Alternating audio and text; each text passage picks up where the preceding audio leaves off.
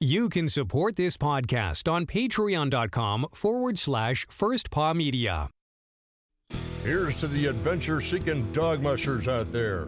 The hundreds of you who stand on the runners dreaming and thinking about the Northern Lights. Of course, there is something else you can do if you've got something to say. Start a podcast with First Paw Media and harness your creative side. Maybe even earn enough money. Enough money to tell yourself, hey, I'm not just a dog musher, I'm a rover. I'm a wanderer. I'm a voyager. I'm an explorer. Visit firstpaw.media. Mush on over today.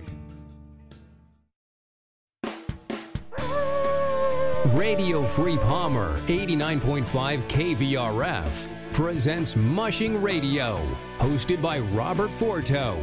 Mushing Radio is about dog-powered sports, living in the Great White North, and mushing. Visit our website at mushingradio.com. Here is your host, Robert Forto. Hello and welcome, everybody. This is Robert, and I am joined by my co-hosts Toni and Michele, and we are continuing our Iditarod coverage here on Mushing Radio. Check us out at firstpaw.media. Under the same name on social media as well. You can find all of our episodes live streaming on radiofreepalmer.org, and we're also on old school radio on 89.7 in the Matsu Valley. Radio Free Palmer is the station. Let's jump right into this. Michele, how's it going tonight? It's going great, Robert. And Toni, how's it going in your neck of the woods? It's a little bit breezy and cloudy today, so it's a little chilly, but snow is still slowly melting. So it's the perfect end to an almost ended Iditarod for me down here. Yes, it is a beautiful day up here in Willow as well. We went out to check out the trails for our upcoming college class starting tomorrow night, and I met with 12 aspiring new mushers, and all of them are big-time Iditarod fans. And I think that's pretty cool when you come up to Alaska and you can learn all about this sport and maybe get your feet wet a little bit on a dog team. We're one of the very few colleges in the United States that teaches that course. So looking forward to that. So let's jump right into our trail report. As of right now, we have 22 mushers in. It looks like Mike Williams Jr. will probably come in as we're recording this episode. And it's about 7 p.m. Alaska time on Thursday the 16th. So that leaves just Bailey, Joanna, Gerhardt, Bridget, Jason, and Jed still out on the trail. Everybody is either into White Mountain on their 8-hour rest or on their way to White Mountain from Elam.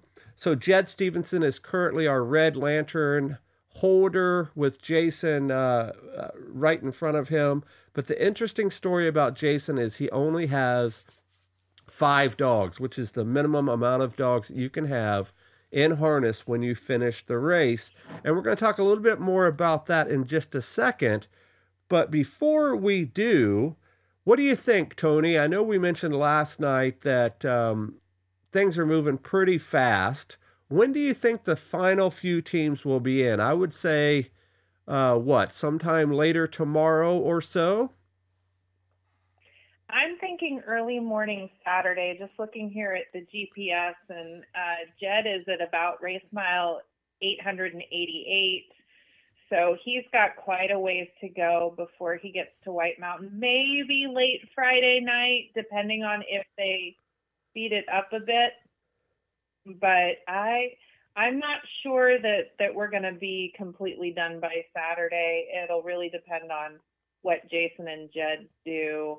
How long it takes them to get to White Mountain, and then how long it takes them to get to Nome, because they're plugging along, but it feels like they're going at a snail's pace right now. And I'm looking at the finishing times over the last several finishes, and it looks like people are coming in right around 4 or 5 hours-ish apart. What does it look like in Nome right now? Are people still milling around if you're looking at the live cams, or is it pretty pretty ghost towny at this time of Iditarod. Well, I just pulled up and you've got some people milling about, but for the most part, there's other stuff going on. We're looking at still a little bit into dinner time, and then of course the bars and different organizations, they have their big Iditarod celebration still going on, and of course the basketball tournament is there. So there's a lot of that, and I'm pretty sure there's actually a basketball tournament, not in Nome, but somewhere else on the West Coast. So there's quite a bit, I'm sure, of locals that are not necessarily on Front Street. But it's looking pretty quiet tonight. The sun is not totally setting yet, so still really nice there. But we'll see some movement as Mike gets closer. Of course, he's still coming up the beach, so he's got a little ways. And I've been noticing that they're waiting longer and longer to come out to the chute. So I'm guessing it's pretty cold in Nome today. Michele, you have something? Oh, no. If anybody just heard that random noise, one of our sled dogs that stays in the house at night with us was spooked by her own shadow. Yeah, when you're a year-old puppy, lots of stuff is still new to you for sure. So let's talk a little bit about some of the stories that we have to talk about today. The first one is Nick Petit winning the fastest time from safety to Nome. What do you know about that, Toni? Sure. So the top 20 are the ones that get to compete for that. And Nick came in, he's the fastest time by 15 minutes. He came in right at 2 hours and I believe 17 minutes. And the next fastest time would have been Deke's time. He came in at 2 hours, 27 minutes. So there's a 15-minute gap, and that's not surprising. Nick actually spent some time resting in safety. He's also, with his dogs, having to need a little bit of extra rest there towards the third of the race. He's got a little bit more rested team than some of the ones that came in ahead of him. So it's not surprising. Nick's got one of those speedier teams, and with him babying them a little bit more late in the race, it came down to he was able to put up some pretty fast times. It wasn't a Smith team that got that award this year. And do you know right off the top what that award is? Is it a cash prize? Is it one of the native art type deals, or a combination of two? It's not a native art one. I believe it is a cash prize. In past races, I believe it was the Nome Mushing Club that sponsored it, but I don't have that pulled up right available for me to look at. I can probably pull it up in a few minutes here. We'll talk about that on Sunday, actually. I just thought you might have that as we're talking. So next up on our list is, last night we were guilty of a little bit of clickbait on the title of our episode. Michele brought this up after our discussions last night, and we already recorded and uploaded it.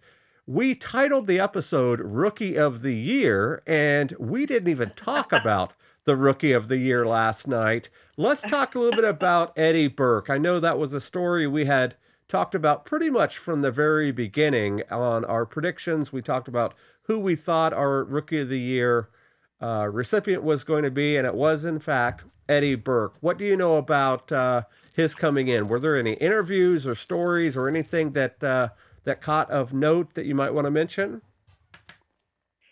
One of the things, and I think I talked about this last night, but one of the things that really stood out to me wasn't an interview. It was a fan video. They drove out on Snow Machine to Safety Roadhouse to watch Eddie come in. And it's a gorgeous video, but it also shows just how desolate it looks when you've got that windstorm.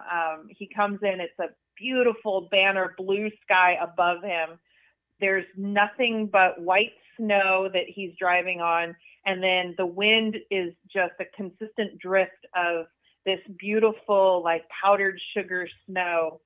And it just looks so cold and so Iditarod. So that's really stuck out. And then he was met in the chute by his daughter, who jumped into his arms basically, and they shared a really touching moment where she just held on to him for quite a while. I'm sure she missed her partner in crime this last couple of weeks at least. And then another thing that was really kind of cool there in the chute, all of his team or friends or whatever, they made up these different sweatshirts and hoodies to wear with his silhouette of his mullet, with kind of funny little sayings that I can't for the life of me remember off the top of my head, but something about bringing the mullet back or something like that. So just a lot of fun. I know he's super excited. He's been on social media today, catching up with things and sharing some of his favorite photos that he's been tagged in.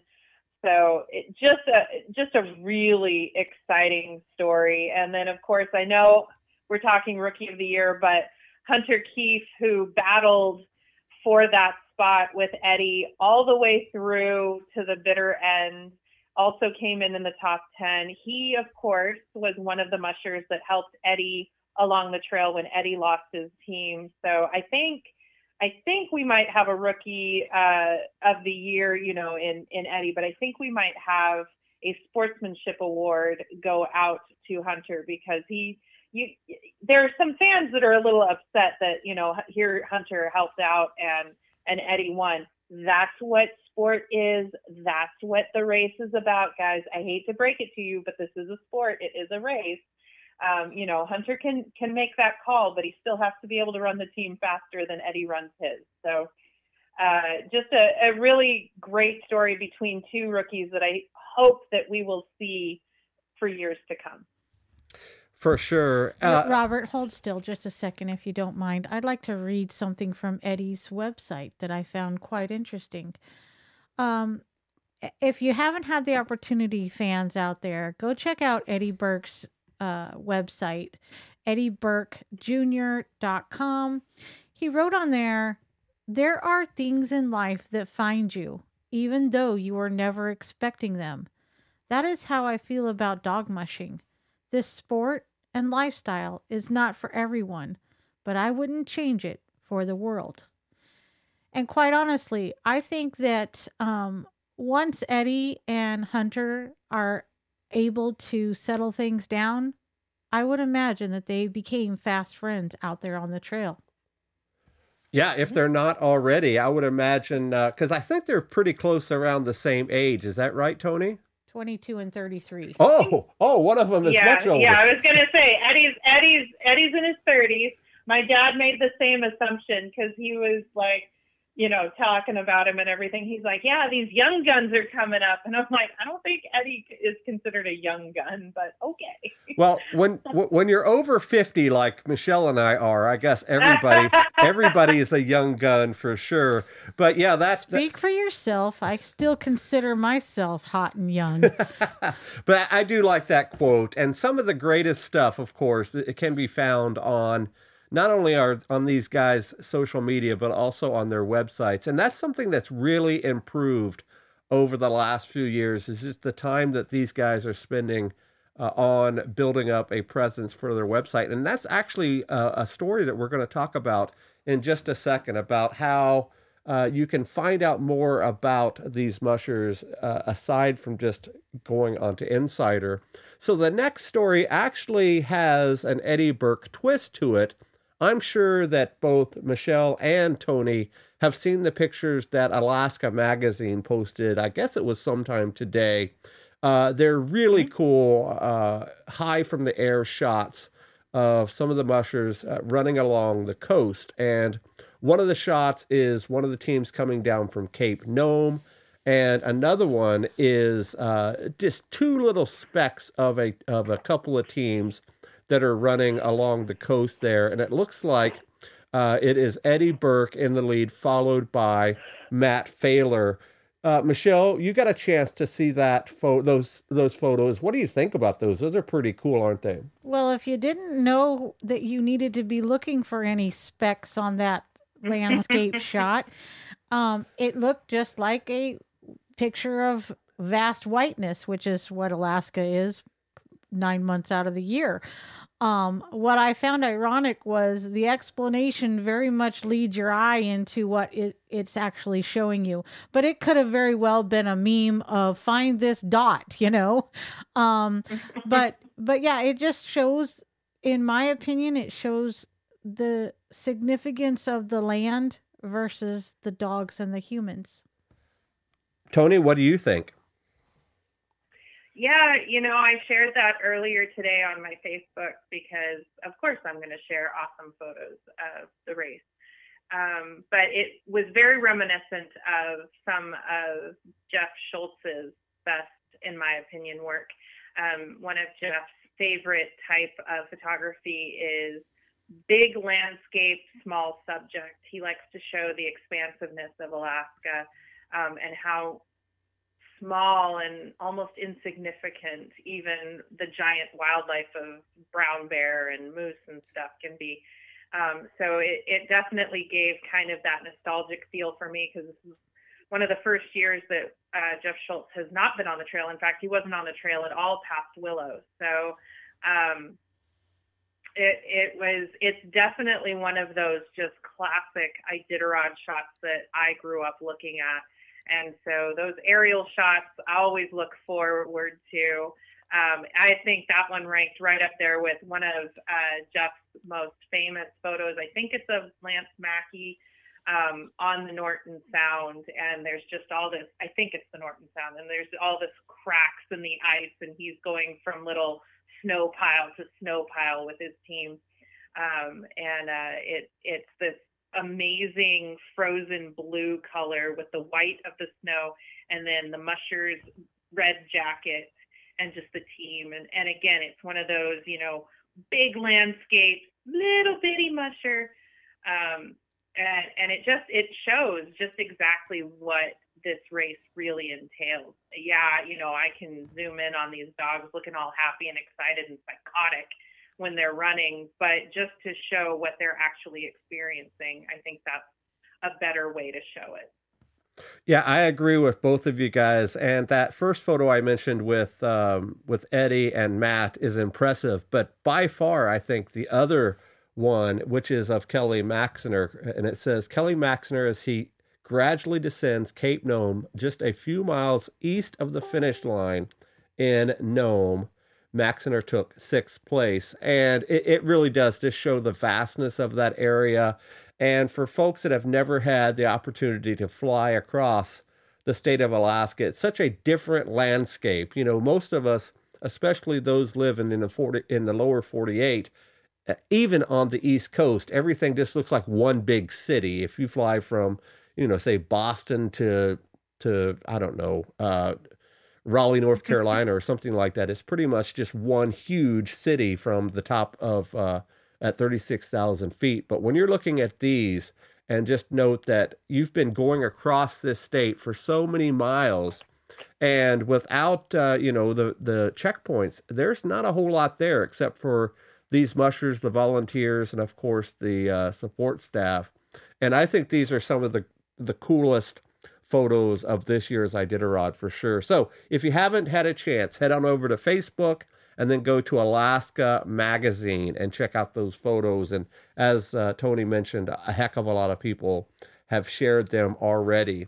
So let's talk a little bit about Jason and Jed, who are back there at the back of the pack. Last night we talked a little bit about Jason playing trail sweep, if you will, with a lot of these younger guys as they work their way through a pretty nasty storm. But now Jed has taken over that Red Lantern spot, and Jason is just ahead of him, not too far. But Jason only has 5 dogs. And remember, we talked a couple of days ago about you have to finish with 5 dogs in harness, and he still has at least another day on the trail, plus his 8-hour rest. Now, of course, that 8-hour rest can really bounce a dog team back. especially after several long runs like they've had in this weather. So I'm going to have you go first, Toni, then maybe Michele, and then I'll add a little bit of a musher's perspective to it at the end. What do you think about Jason and him being down to 5 dogs? So it's interesting how far back he's been with the 5 dogs. That happened in Koyuk. And I messaged you earlier today, Robert, when I had noticed that he was down to 5 dogs. I said, I'll be really surprised. It'll be really interesting what we see him do in Elam. Are we looking at a possible scratch, or is he going to go all the way? And here he is. He's running to White Mountain. He's right now at mile 893, and White Mountain is considered race mile 921. So he's getting there, and he's getting there in a decent speed, I suppose. Right now, I think he's averaging close to 8 miles an hour, maybe a little bit more, and so. I mean, it's doable. We've seen it done in the past. Typically, you see it get down that small, closer to White Mountain than Koyuk, but it's doable. It's not asking the dogs too much, because you're not having to carry as much dog food as if you're carrying for an entire team. You're not carrying a bunch of weight, because you're already probably dropped down to the lightest load you can, because you are racing at this point. So it's not like, they have this huge burden on them. It's just, wondering why we're down to 5. Are we talking sickness in the team? Are we talking soreness, which we know a lot of dogs have dealt with, just sore muscles throughout this race? Is it a combination? He does have young dogs. He is rebuilding his team. So there's a lot of questions that I'm sure we'll know the answers to after the race is over, whether he finishes or scratches. Right now, his family is all in Nome waiting to cheer him in. So we're not getting as many updates as we have throughout the race. But it's hopeful. And I know fans are wondering, is he trying to get the red lantern? I don't think that's it. You're running the risk of getting called non-competitive. If you're actively trying to be last place, that is considered being non-competitive. We've seen other teams in the past be pulled because they are trying to get that red lantern. They want you to get that red lantern because you're the last one in, not because you're trying to be the last one in.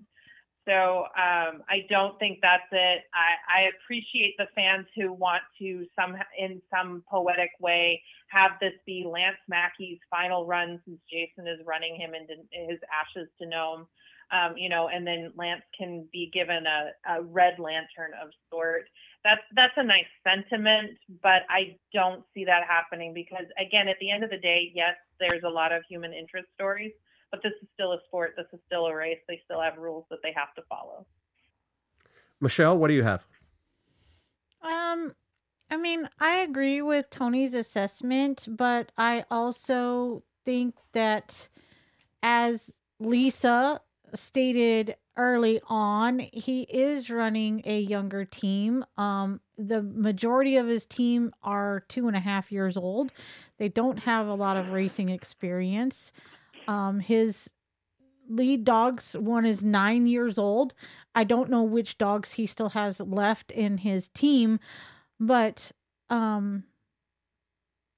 this isn't his first rodeo. I'm just going to go back to that.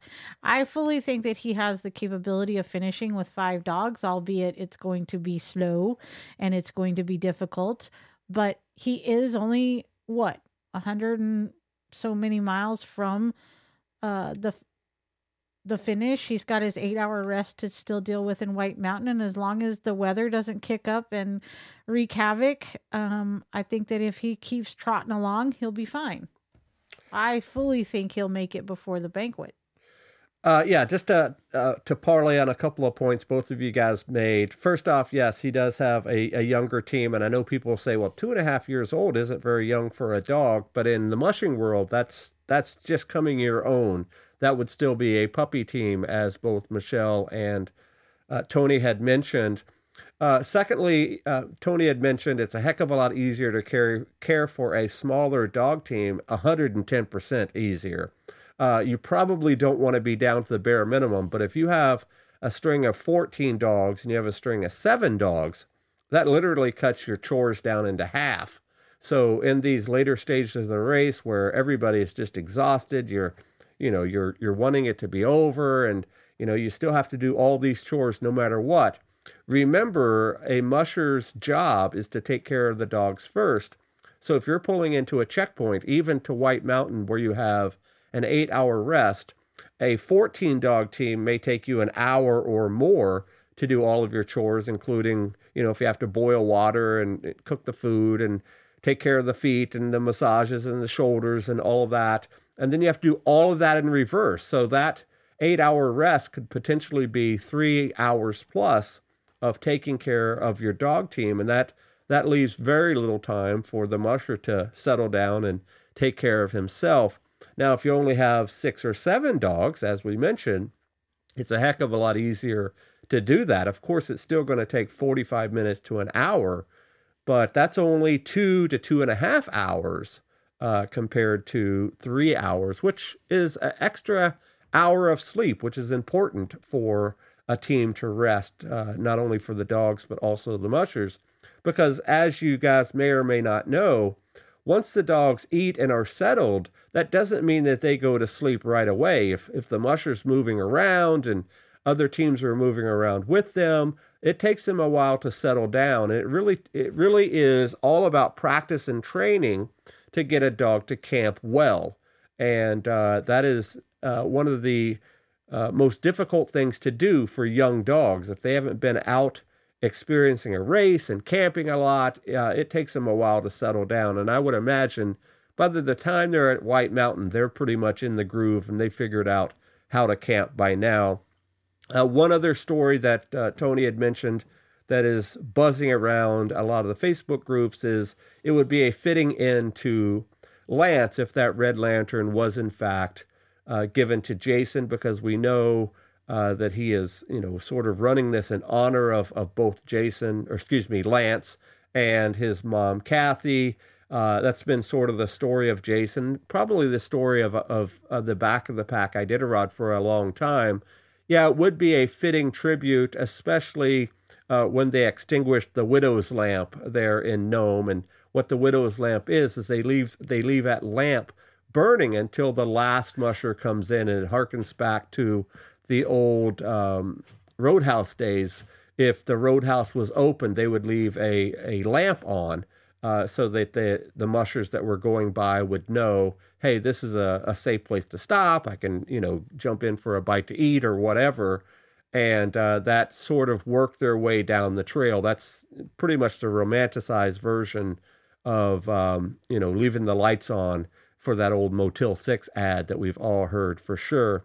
So I don't think that that's the reason. As Tony mentioned, this is a race, and I am sure that he is doing whatever he can to get that team to Nome, and I doubt that the Red Lantern and the hoopla around that is at the forefront of his mind. So it'll be interesting to see how it will develop, and we have about a day or day and a half left to see how he does. So anything else on the updates or stories from the trail before we jump into our sort of feature story of the day? Michele or Tony? No, I don't think so. Well, I'm just curious to know on the tracker, Tony, where do you see the Jed and Jason at right now? Let me hit the refresh to make sure. Jed just stopped at mile 892, and Jason, which his tracker hasn't updated in 11 minutes, which this part of the trail has been very glitchy for the GPS this year. But he's still he's showing at mile 893 as of 11 minutes ago. So he's probably coming down out of the hills there and getting ready to head towards Golovin. All right, guys, there you go for our trail report. So there has been a little bit of drama and back and forth pretty much the entire race because the Insider crew said, I guess it was in the off season or leading up to the race, hey, we're going to do our best to try to cover some of the back of the pack to, middle of the pack mushers, add more commentary and stories and things like that. And they pretty much stuck with the format that they've done for many years now, where they've just covered the front runners and, done what they could to do that. And I know we've talked about this story a bunch of times, but over the last day or so, it's really blown up, especially after the first groups of mushers have come in. And I was reading on some of the posts today, and I believe it was Sebastian that said, hey, it's all well and good, but about 90% of the viewership falls off pretty much right after the first musher comes in. And he's an insider, also a commentator, multi-Iditarod and Yukon Quest veteran. So when he talks, a lot of people pay attention and listen to him. And of course, he has a valid point. Other mushers who are also checkers and race judges said pretty much the same thing, that, their job is to tell the story of the race, and good or bad, the story of the race is a race, and we want to know who wins the race and all of that. I mean, it's great to follow sports on TV, but there's a reason why the Kansas City Chiefs and the Cincinnati Bengals and the New England Patriots and all those guys are on those marquee games, because those are the big names in the NFL, and we could do that with every sport. So I guess there's several points that I would like to make, but I would like to start it with that. And let's go with Michele. What do you think about the Iditarod Insider crew saying, hey, we're going to do our best to cover some of the back of the pack guys, but they didn't do that. They pretty much did what they typically do and covered the front runners, and that was about it. I think that the fans are clamoring for a opportunity to have a storytelling format. And I think that Insider could take a note from our show even and do the storytelling as a podcast, if you will. I'm fine with the competition, but they need to tell the story of all of the mushers, including the back of the packers. And if they would focus on the back of the pack a little bit earlier on, like well before they get to the Yukon, when the race really starts, I think that would give an opportunity for the fans to learn more about other mushers. We don't have, like I said on previous episodes, I mean, we have some recognizable names, but we don't have that rock star. And, Pete Kaiser and Brent Sass and Jesse Holmes were kind of those guys, and even Nick Petit. And then one of them had to leave. And if you noticed, the coverage also left when he left.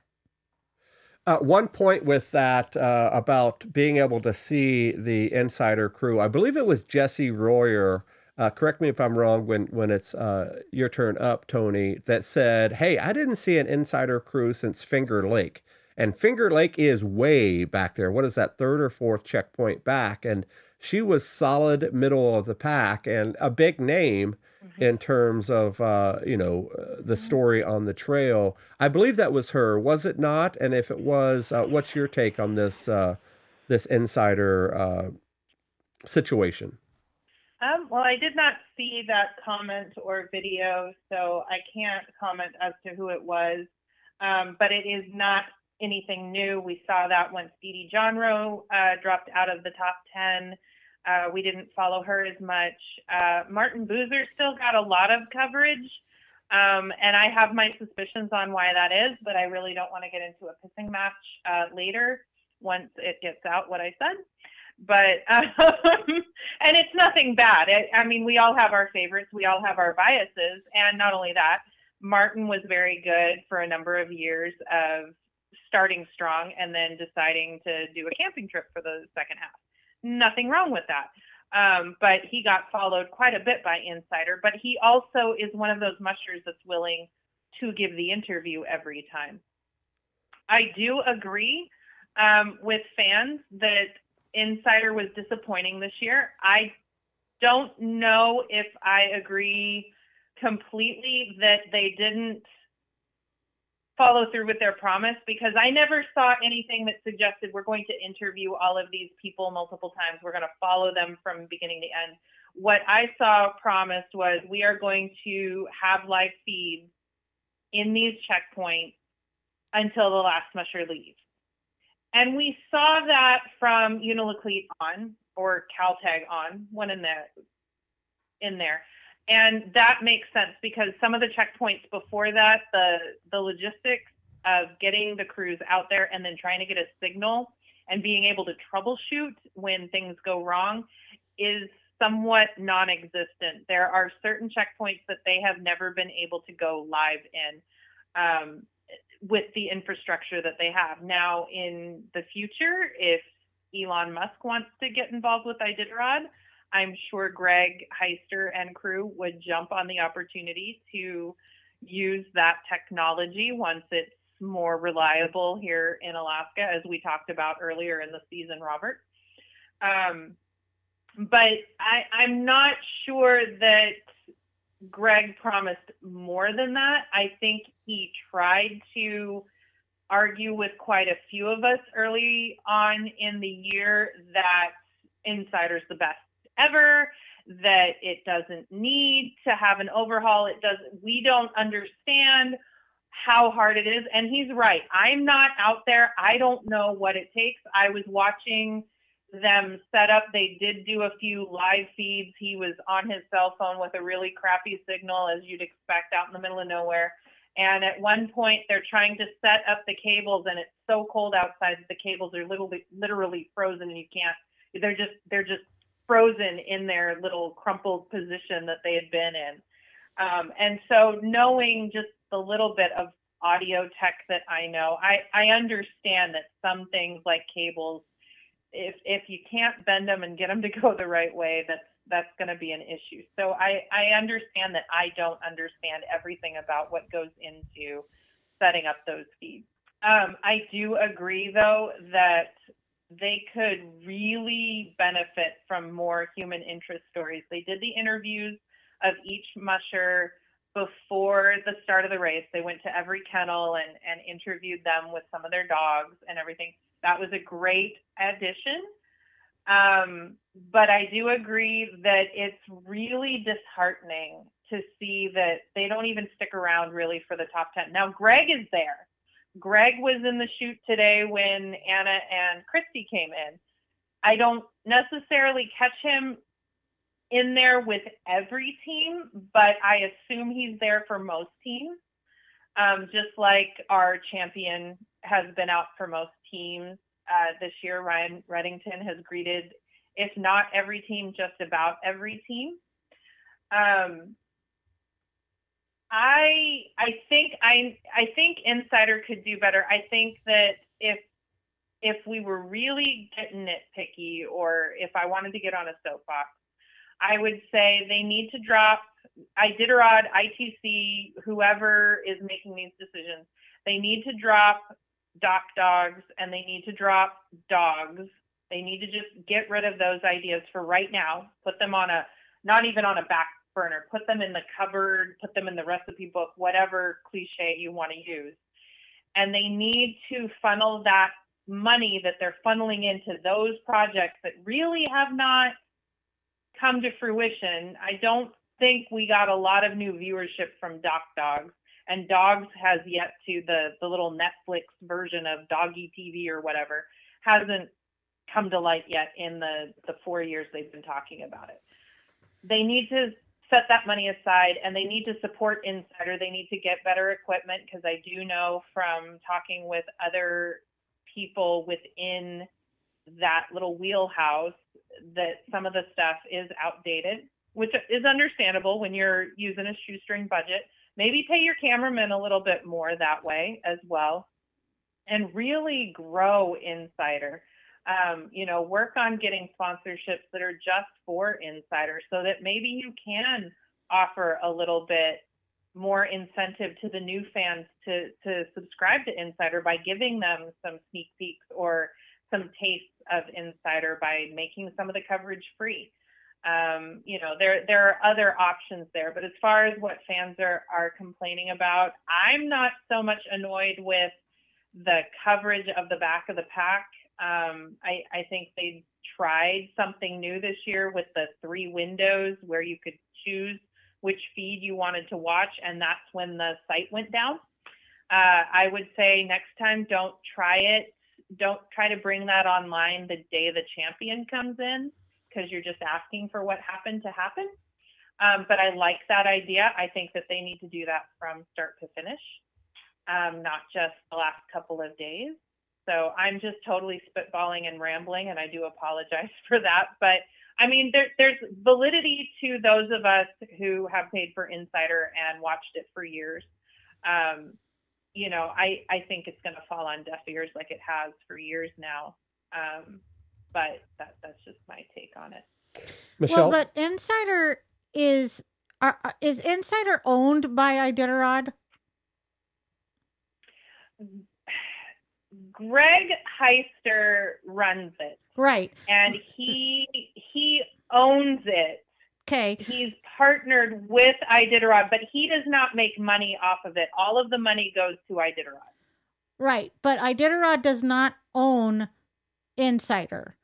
And so my point that I'm trying to bring around is Iditarod is not a media company.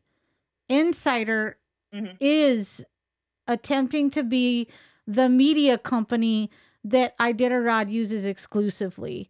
And I mean, I understand their partnership, but I think that the mistake being made is that they're trying to overlap what both entities is attempting to do, provide us with coverage for Iditarod. Iditarod needs to focus more on doing a better job at putting the race together, while Insider needs to do a better job at providing the media and the fan interaction.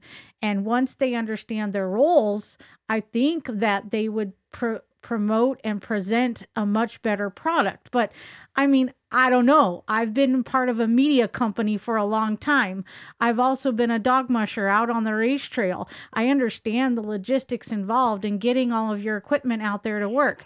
For crying out loud, I know how hard it is to get my dumb iPhone to work sometimes out there. But if you've got two conglomerates like this trying to overlap each other, that's where the biggest mistake lies, in my opinion. All right, so I have a couple of opinions on this. First off, I am fully aware and understand that they have a very small staff and probably a very small budget in order to cover 1,000 miles of trail and 30 odd people spread out over a couple of 100 miles. That's a difficult task by any stretch of the imagination.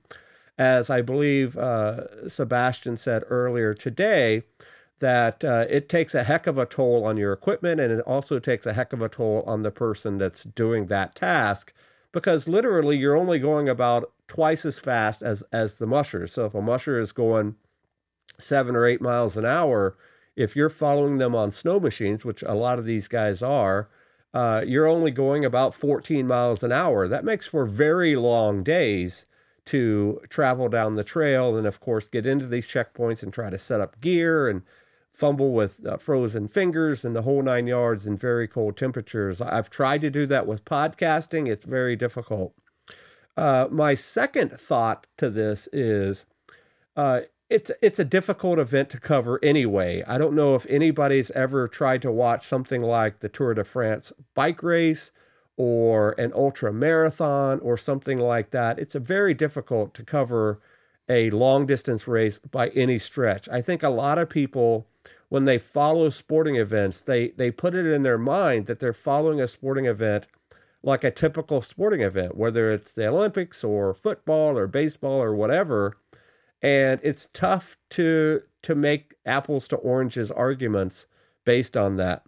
My third point is probably my most controversial point to this is I don't know if the Iditarod cares if they're attracting new fans. I think that they are more worried about or more cognizant of attracting corporate sponsors, the folks that are paying the big bills that helps the race get along. They're not going to get rich off of a $40 Iditarod Insider package. I don't care how many people you have listening, and they don't have gobs of listeners or watchers. I would bet it's just in the several thousands at best, because if you ask anybody else around the world, unless you're a mushing fan, they don't know anything about Iditarod anyway. So it's not just the average sports fan that's watching Iditarod, especially paying $40 to watch little blips jump down the screen on a GPS tracker. We have to face it, folks. There just aren't those types of fans out there in the world that are doing that. It's a very, very niche sport. So you have to go where your resources are best spent. And I would believe that Iditarod's resources are best spent by capturing corporate sponsors. And corporate sponsors do not care about the human interest stories. They want to make sure that the race is promoted in the best light possible. There are no controversies. There are no, behind the scenes grumblings, if you will. And that's what is paying their returns. If you think about the biggest corporate sponsors that Iditarod has, they're not corporate sponsors that are looking for a return on investment from fans. And I'm thinking about old school sponsors like Coca-Cola and Cabela's and Timberland and things like that. They sponsored that race with hopes of, hey, look what we're doing. Now go into our stores or buy our products because of the correlation. The sponsors that they have now, like Donlin Gold, they're not looking for fans. Some of the other bigger sponsors like Pike Legal Group, which is a small law firm based in a small town in Kentucky, they're not going to gain any fans by being a sponsor. Ryanair, are they going to gain sponsors by being fans by being a sponsor of the race? I doubt it. They're a very small company based in Unicolete, and they sponsor Ryan Reddington, which is a cool sponsor, by the way. Ryanair sponsoring Ryan Reddington. But otherwise, except for maybe Alaskan Brewing Company, there aren't those sponsors that need those fan support. So I don't know necessarily if Iditarod cares about building a huge fan base. Of course, they would like to, but it's just really not there, in my opinion. And then lastly, covering every person on the trail is just not doable. Of course, everybody who has family out on the trail would love to have videos of their family member, their favorite musher or whatever. But is that doable? I mean, is it doable to chase down Jed Stevenson? I mean, he has one hell of a story with the ER connections and all of that. Mm-hmm. But is it doable to, spend time and resources chasing after this guy just because he has a human interest story that may make waves to his family, but to other people, it's a cool story, but it's not a story that's going to make headlines, if you know what I mean. The headlines are made by the front of the pack, and that's unfortunate in any sport. We hear about Tom Brady and Peyton Manning and Baker Mayfield and all those type of people because they are the personalities of their particular sport. Let's wrap right back around on this and do some closing thoughts on this. This time, Toni, you go first, and then Michele, and then I'll just sort of wrap it up. Go ahead. Okay, so first off, yes, Ryanair sponsoring Ryan, really cool. But Ryanair actually sponsored the top 3 mushers this year. Oh, that's cool. They also sponsor Pete and Richie. So just a big shout out there. And thank you for your support of dog mushing, not just Iditarod, but the other races that Ryanair supports, like the Cusco races. So, but yeah, going back to that, when you're talking about the Olympics, I think many of our listeners know that I'm a little bit of a figure skating fan. And during the Olympics, for many years when it was just basically your national broadcasting stations that had the Olympics, you got whatever they deemed primetime worthy. And so you didn't get some of those human interest stories. Even the American skaters didn't always make that cut. U.S. pair skating sucks. So, I mean, you're not going to see that on there. They're not going to show them wiping the ice with their tissues. So now that we have these streaming platforms, we are able to see all of the skaters, but the commentators don't come in until the last 2 or 3 flights of skaters, which is either 4 teams per dance pairs groups. So you'd get like 12 skates out of that. Or it's, I think, 6 or 8 for the singles. So you get a little bit more of that. But the commentators, your Johnny Weir and your Dara Lipinski and Terry Gannon, they're not even there. So to sit there and, really gripe about Bruce Lee, who looked absolutely exhausted through this entire race. And then my understanding is, I'm not sure if it was Bruce or Greg, but somebody's been dealing with some health issues in the off season. So they're not at their 100% health anyway. To ask them to stretch it out over a 2-week period when, in Greg's case, he's been working on this for months now. I think it is unreasonable to sit there and go, well, they're not there for everybody. I wish that they'd be there at least for the top 10. That's pretty exciting. And most of them come in pretty quickly that you could probably keep the cameras rolling. But your sponsors that come in for the championship, your outside media that come in for the championship, they're gone that same day. They might book the hotel for the week because they're not sure exactly when they're coming in, but they're gone within a day of that champion coming in, depending on when they come in. So, I mean, if your sponsorship is gone, and like you said, that's where your money really is, yes, we fans that are giving money deserve a quality product. And this year, I don't feel that we got that with all of the extra technical glitches that they had. But you're not going to get somebody going for the 50th place, or even in this case, the 20-something place. Michele? Robert, what I found ironic is when you mention, quarterbacks, like, I'm a fan of Baker Mayfield because he's an underdog, and I adore him. I think he's a great player, but he doesn't play for my favorite team, but that doesn't matter. That's kind of my point here that I'm going to bring around, and that is that looking at these mushers websites while you guys were talking, I just flipped through randomly 8 of the mushers own websites, and I'm not going to tell you the names that I looked at. They weren't well known, and some of them were well known, but not one of them at random just now, not one of them said support Iditarod. Not one of them said become part of Iditarod to help me get to the race. None of them are saying that. So the mushers themselves aren't supporting Iditarod. You know what I mean? So if you're a fan of whoever, maybe supporting that musher and giving a donation to that musher and then purchasing the level of insider that you choose, maybe that's the best way to support this race in taking it into the next decade. My final thought is sort of following a model that we talked about many times in the off season. Toni and I really thought that what the Krill Paws or Q Paws folks were doing right before COVID was exceptional. I thought that one broadcast year that they did, where they did the Bear Grease and the Finnmark and the Russian race and Iditarod, was top notch.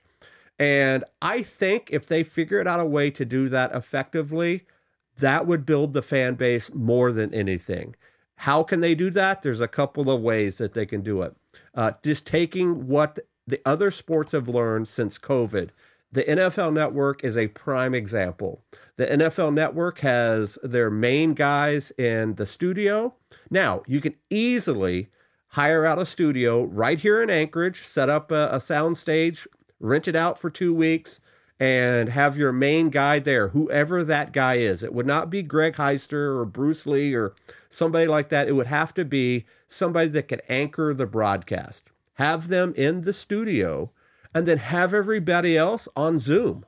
That's how they do it on the NFL Network, 24 hours a day. They have their main guys, and then they have their reporters, their analysts, whatever they are, their color commentators. All of those guys are on Zoom, and they have feeds in their house. It's, I think it's called an IDC connection or something like that. It's a very secure connection, so it's not your typical Zoom like we're all used to now, but a very clean audio and video feed, and run your feeds that way. I think it would be exceptional for the fan base. The next level up to that, of course, is closer to QPause coverage. Have your soundstage, have somebody like Dallas Seavey or some big-time color commentator up there that is providing that. Do it in prime time. Do it on, do it on a streaming platform. Do it on YouTube. Do it on Facebook Live. Whatever you want to do, but do it that way and pay those guys. I don't know what their budget is for Insider, but pay somebody like Dallas Seavey $20, $30, $40, $50,000 for 2 weeks to get that commitment out of him. I guarantee somebody would jump on that. Is $50,000 a lot of money? Heck yeah, it is. But $50,000 to attract a national or international fan base, there's a huge return on investment there. And it has absolutely nothing to do with a live feed in some remote checkpoint in Caltag, Alaska. It's commentating back and forth. That's why we watch sports. If you're watching the NFL, you're literally watching like 12 minutes of live action in a 3-hour game. There's a whole bunch of other stuff going on. It's a 60-minute game, but live action is like 12 minutes of them actually running around the field. So there's a lot of stories to be told. And I think if they had some way to do that, they could do that very well. And I know that they've done it in the past where they've had Bruce and Sebastian and some other folks sort of in a studio situation where they're going back and forth giving commentary, but it's not a dedicated, fancy graphics, overlays, lighting, mics, all of that. Not this crap that you can buy from Guitar Center. We know what we're talking about when we're talking about, high caliber video, high caliber audio, and just making it that way. So I think that that's what they need to do. And whether they will do it or not, I have no idea. But the only way that they can take it to the next level is go where the fans are. And that's on streaming. That's on live feeds. That's on YouTube, wherever it is. It's not these stories where you're charging $40 a person for. Nobody's going to pay it. They don't pay it now. Only a handful, a couple of thousand tops are forking over the $40. And they're only doing it because they're mega fans. I'm a huge fan of Iditarod. I've followed Iditarod since I was a kid, and I've never subscribed to the Insider. I can get the information I need by doing my own research, talking to other people, having friends that get Insider, whatever. I think that there's other ways. So we'll leave it at that. I would love to hear from our fans. What do you think? What do you think is a solution to this? Do you think what they're doing right now works or doesn't work, and why? Let us know in the comments. Let us know on our social pages. Let us know on Twitter. Definitely tag us, hashtag us, whatever you want to do so we can keep this discussion alive. All right, so we've spent enough time going back and forth on that. Let's jump over to our musher profile, and it is a guy named Deke, and I am not going to try to say his last name. I know Google Translate says something very interesting. We'll have Toni talk about that in just a second. But what do you know about Deke? That's not fair. What do you know about Deke, Michele? Well, Deke likes to hang out near Chicken, Alaska. And he works for the Bureau of Land Management. He has a degree in business and recreation. He got his career started in Florida as a park ranger in Everglades National Park. And he really enjoys being a mid-distance and distance musher. But more than anything, he's enjoying some hobbies. Being a dad, fixing things, and mowing the lawn. I like it. So, Toni, what in the world does his last name mean if you put it into Google Translate? Okay, so I don't know if our listeners have seen this meme, but it became this thing where Iditarod got blamed for having this glitch. It's not Iditarod's fault, guys. If you use Chrome, all you have to do is right-click and hit Translate to English, and Deke's name goes from, I'm not even going to try and say it either, Robert, but it goes from his last name to what his last name actually means in English, which is born naked. So, you know, it's not, Iditarod did not somehow accidentally edit his name or anything like that. It was someone who knew that, you know, Google Translate would have a little fun with that name, and then they screenshot it. I don't know if there's a way that, you know, Iditarod in the future will lock that feature. I don't think it's necessarily needed. It's just a little extra tidbit.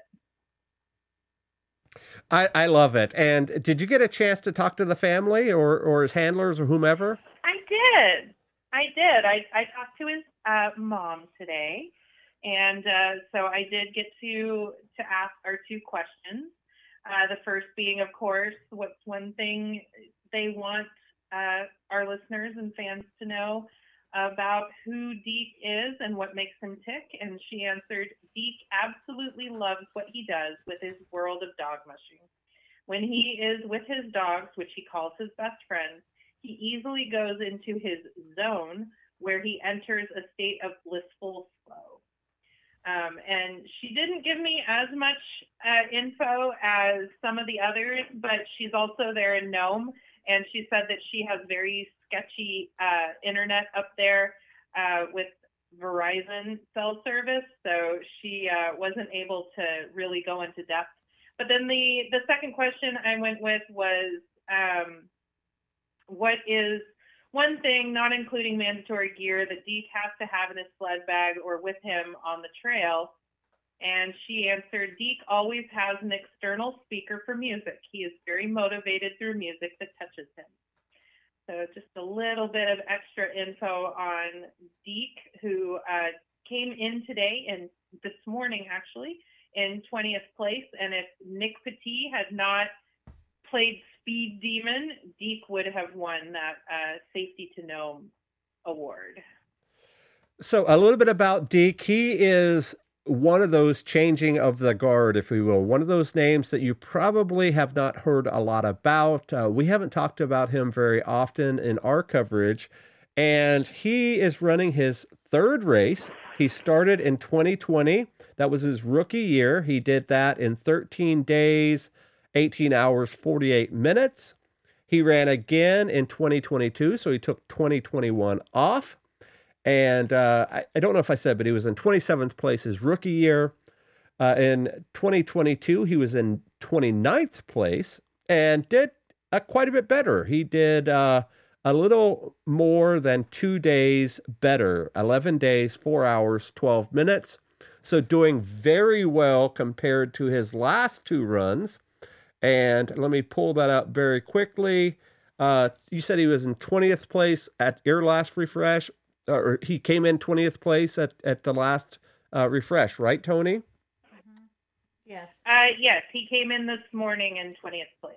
So, hey, moving up in the ranks every year, that's very promising. It does not hurt to move up in the ranks like that. And when you have a team of, right now, what do we just have, 22 mushers, I think he is the changing of the guard, at least in terms of name recognition and that sort of thing. Do you agree with me, Toni? Most definitely. I've been watching him since his rookie year. I've actually put him on my list of who to watch in the mid-distance races. He's run the Yukon Quest and done very well.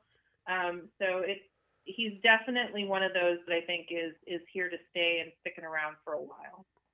So definitely check him out. Unfortunately, his website on his bio is not working, but I'm sure he's very active on social media. So check him out and give him a follow. It definitely help out these newer mushers. So let's jump over to the question of the day. Yesterday's question was, what leadership qualities have you exhibited at one point or another? And I read some of these responses earlier this morning.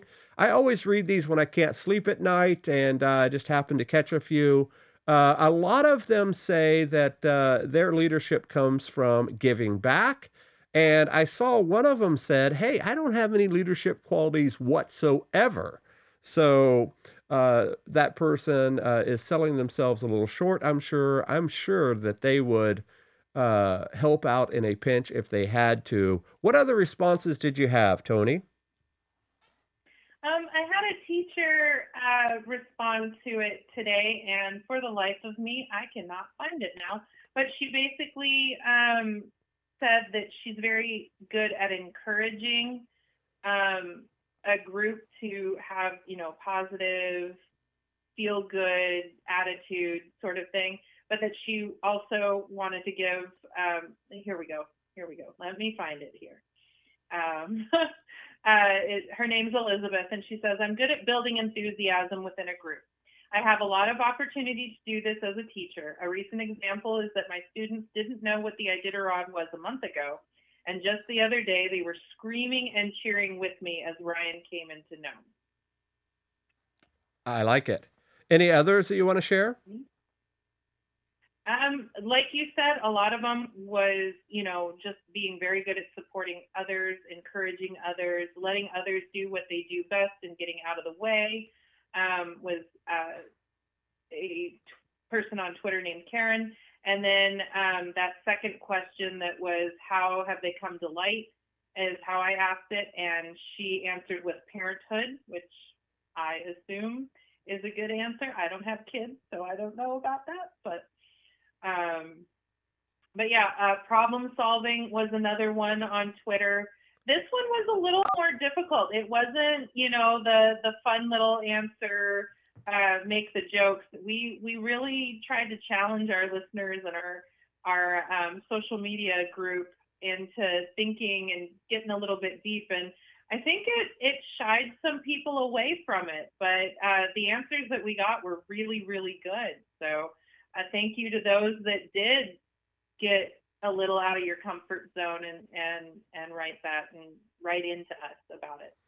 So on that note, tonight's question is a little bit more lighthearted compared to last night's. And if you guys remember, just a few nights ago, we asked what your favorite mushing movie was. And a lot of people chimed in on that and said all sorts of things. Iron Will, The Great Alone, Snow Dogs, 8 Below, the Atla movie. There's a whole bunch of sled dog movies out there. Not enough of them, in my opinion. There could be a lot more. As a matter of fact, Toni, that movie Siberia, we did find on Amazon Prime.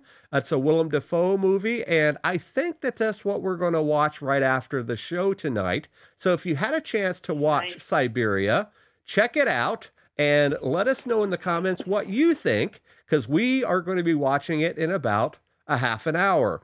So tonight's question is, what is your favorite book about mushing? Now, it could be a novel. It could be a memoir. There's a whole bunch of those out there from a heck of a lot of mushers. I'm sure you just search mushing memoirs and a lot would pop up. It could be a coffee table book like Chasing Dogs by Jeff Schultz. It could be a text like the Collins twins way back in the day, sort of the mushing Bible. There's a bunch of them that you could choose from. And depending on your level of fandom and or if you're a dog musher, that will probably steer the way that you answer this question. So the question is, I did a question. Hashtag I did a question. What is your favorite mushing book? I have no idea who's supposed to go first here, but let's have Michele. What is your favorite mushing book? Well, probably the one that we wrote together. Ooh, that's a good one, Michele. We wrote a children's book called A Musher's Dream, Team Aneke. It's about our travels up to Alaska with our dogs, Bodie and Reagan. It's about, 15 pages geared towards about the kindergarten to second grade level. There's a whole lot of schools out there that have that book. Kindergartners would have trouble reading it. Right. It's a third grade level. Third grade. A lot of schools have that book, don't they? They do, and you can get it at firstpaw.shop. There Shameless plug there.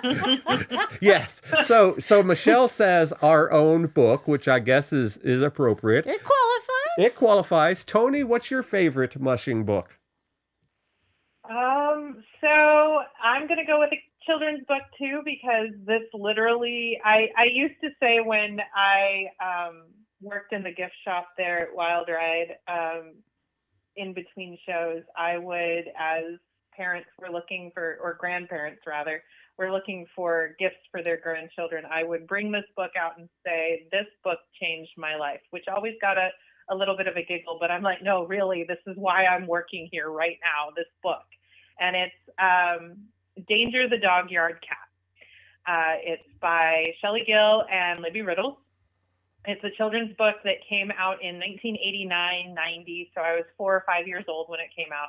It is a retelling of Libby Riddles' win in Iditarod, which happened in 1985, the year I was born. And instead of telling the historical version, it's a little twist. Danger the Dog Yard Cat is the lead dog and takes the team to Nome after the lead dog gets injured right before the big race. Really sweet story. Many of her dogs that were on her team, they get featured. The illustrations are just perfect, as most of those books are. And then if you really, really want to get excited about the book, there is an audio recording where Libby actually reads you the book and Hobo Jim sings songs throughout the book. So it's a really fun little, if you can find the audio. I know that it comes in CD form now. It's really hard to find, but if you can find the audio version to go with the book, because it tells you when to turn the page, it's the best book ever. And then for more of an adult, one of my favorite books is by Gary Paulson. It's Winter Dance. A lot of fans love it. That's a great book. And then This Much Country by Kristen Knight Pate. Well, you covered all the genres of sled dog books there. So I have a question. I have not read the children's book. You said it was the Dog Yard Cat, gosh. but it's a dog? Yes. Okay. All right. No. Course. It's a kitty cat. He's a kitty cat named Danger. But and he walks around the dog yard, and he's a big pain in the butt to all the dogs. And then they get to Anchorage to go to race and everything. And the lead dog comes up with a hurt foot. And so Mud Shark, the wheel dog, looks at Libby and says, well, we've got this cat. Let's just put him in a harness. And yeah, I know it makes no sense to a musher, but I mean, Karen Romstead, she had a cat named Bait because the cat liked to tease the dogs, and she's like, you're going to end up Bait. And so this is kind of what Danger's personality was. And it is based on her cat, Danger, who was a dog yard cat who, kept the mice out of the food and everything. But she got him from a local shelter. So she tells that part of the story. That part's true. The part that about her winning the Iditarod is true. How that all plays out, not true. I like it. And there are a lot of children's books on the mushing genre. I know if you go to the Anchorage, Alaska, I said Anchorage Airport, you can see all of the different sled dog books, and a lot of them are children's books at that bookstore. I believe that's on the Sea Concourse over by kind of like the McDonald's area. Is that Sea Concourse, Michele? Yeah, that is. So, you wouldn't have known about that children's book because you and I were not children when that book came out. I know. And my kids were not swinging that direction until you came into our lives. So I'm gonna have to check that book out. I'll have to buy it on Amazon or whatever. Okay, so I guess it's my turn. I did really enjoy Winter Dance. It was one of my first books that I ever read about mushing. It's about the same time I got started into the sport, sometime in the mid to late 90s. I I truly think that the Collins twins books is the mushing Bible. I read that religiously when I was an up and coming musher, and I took a heck of a lot of their advice. There's a bunch of sprint books out there that I really enjoy, and a lot of memoirs, as Toni had mentioned, with Kristen Knight Pace's book. I remember having her on the show when that book first dropped.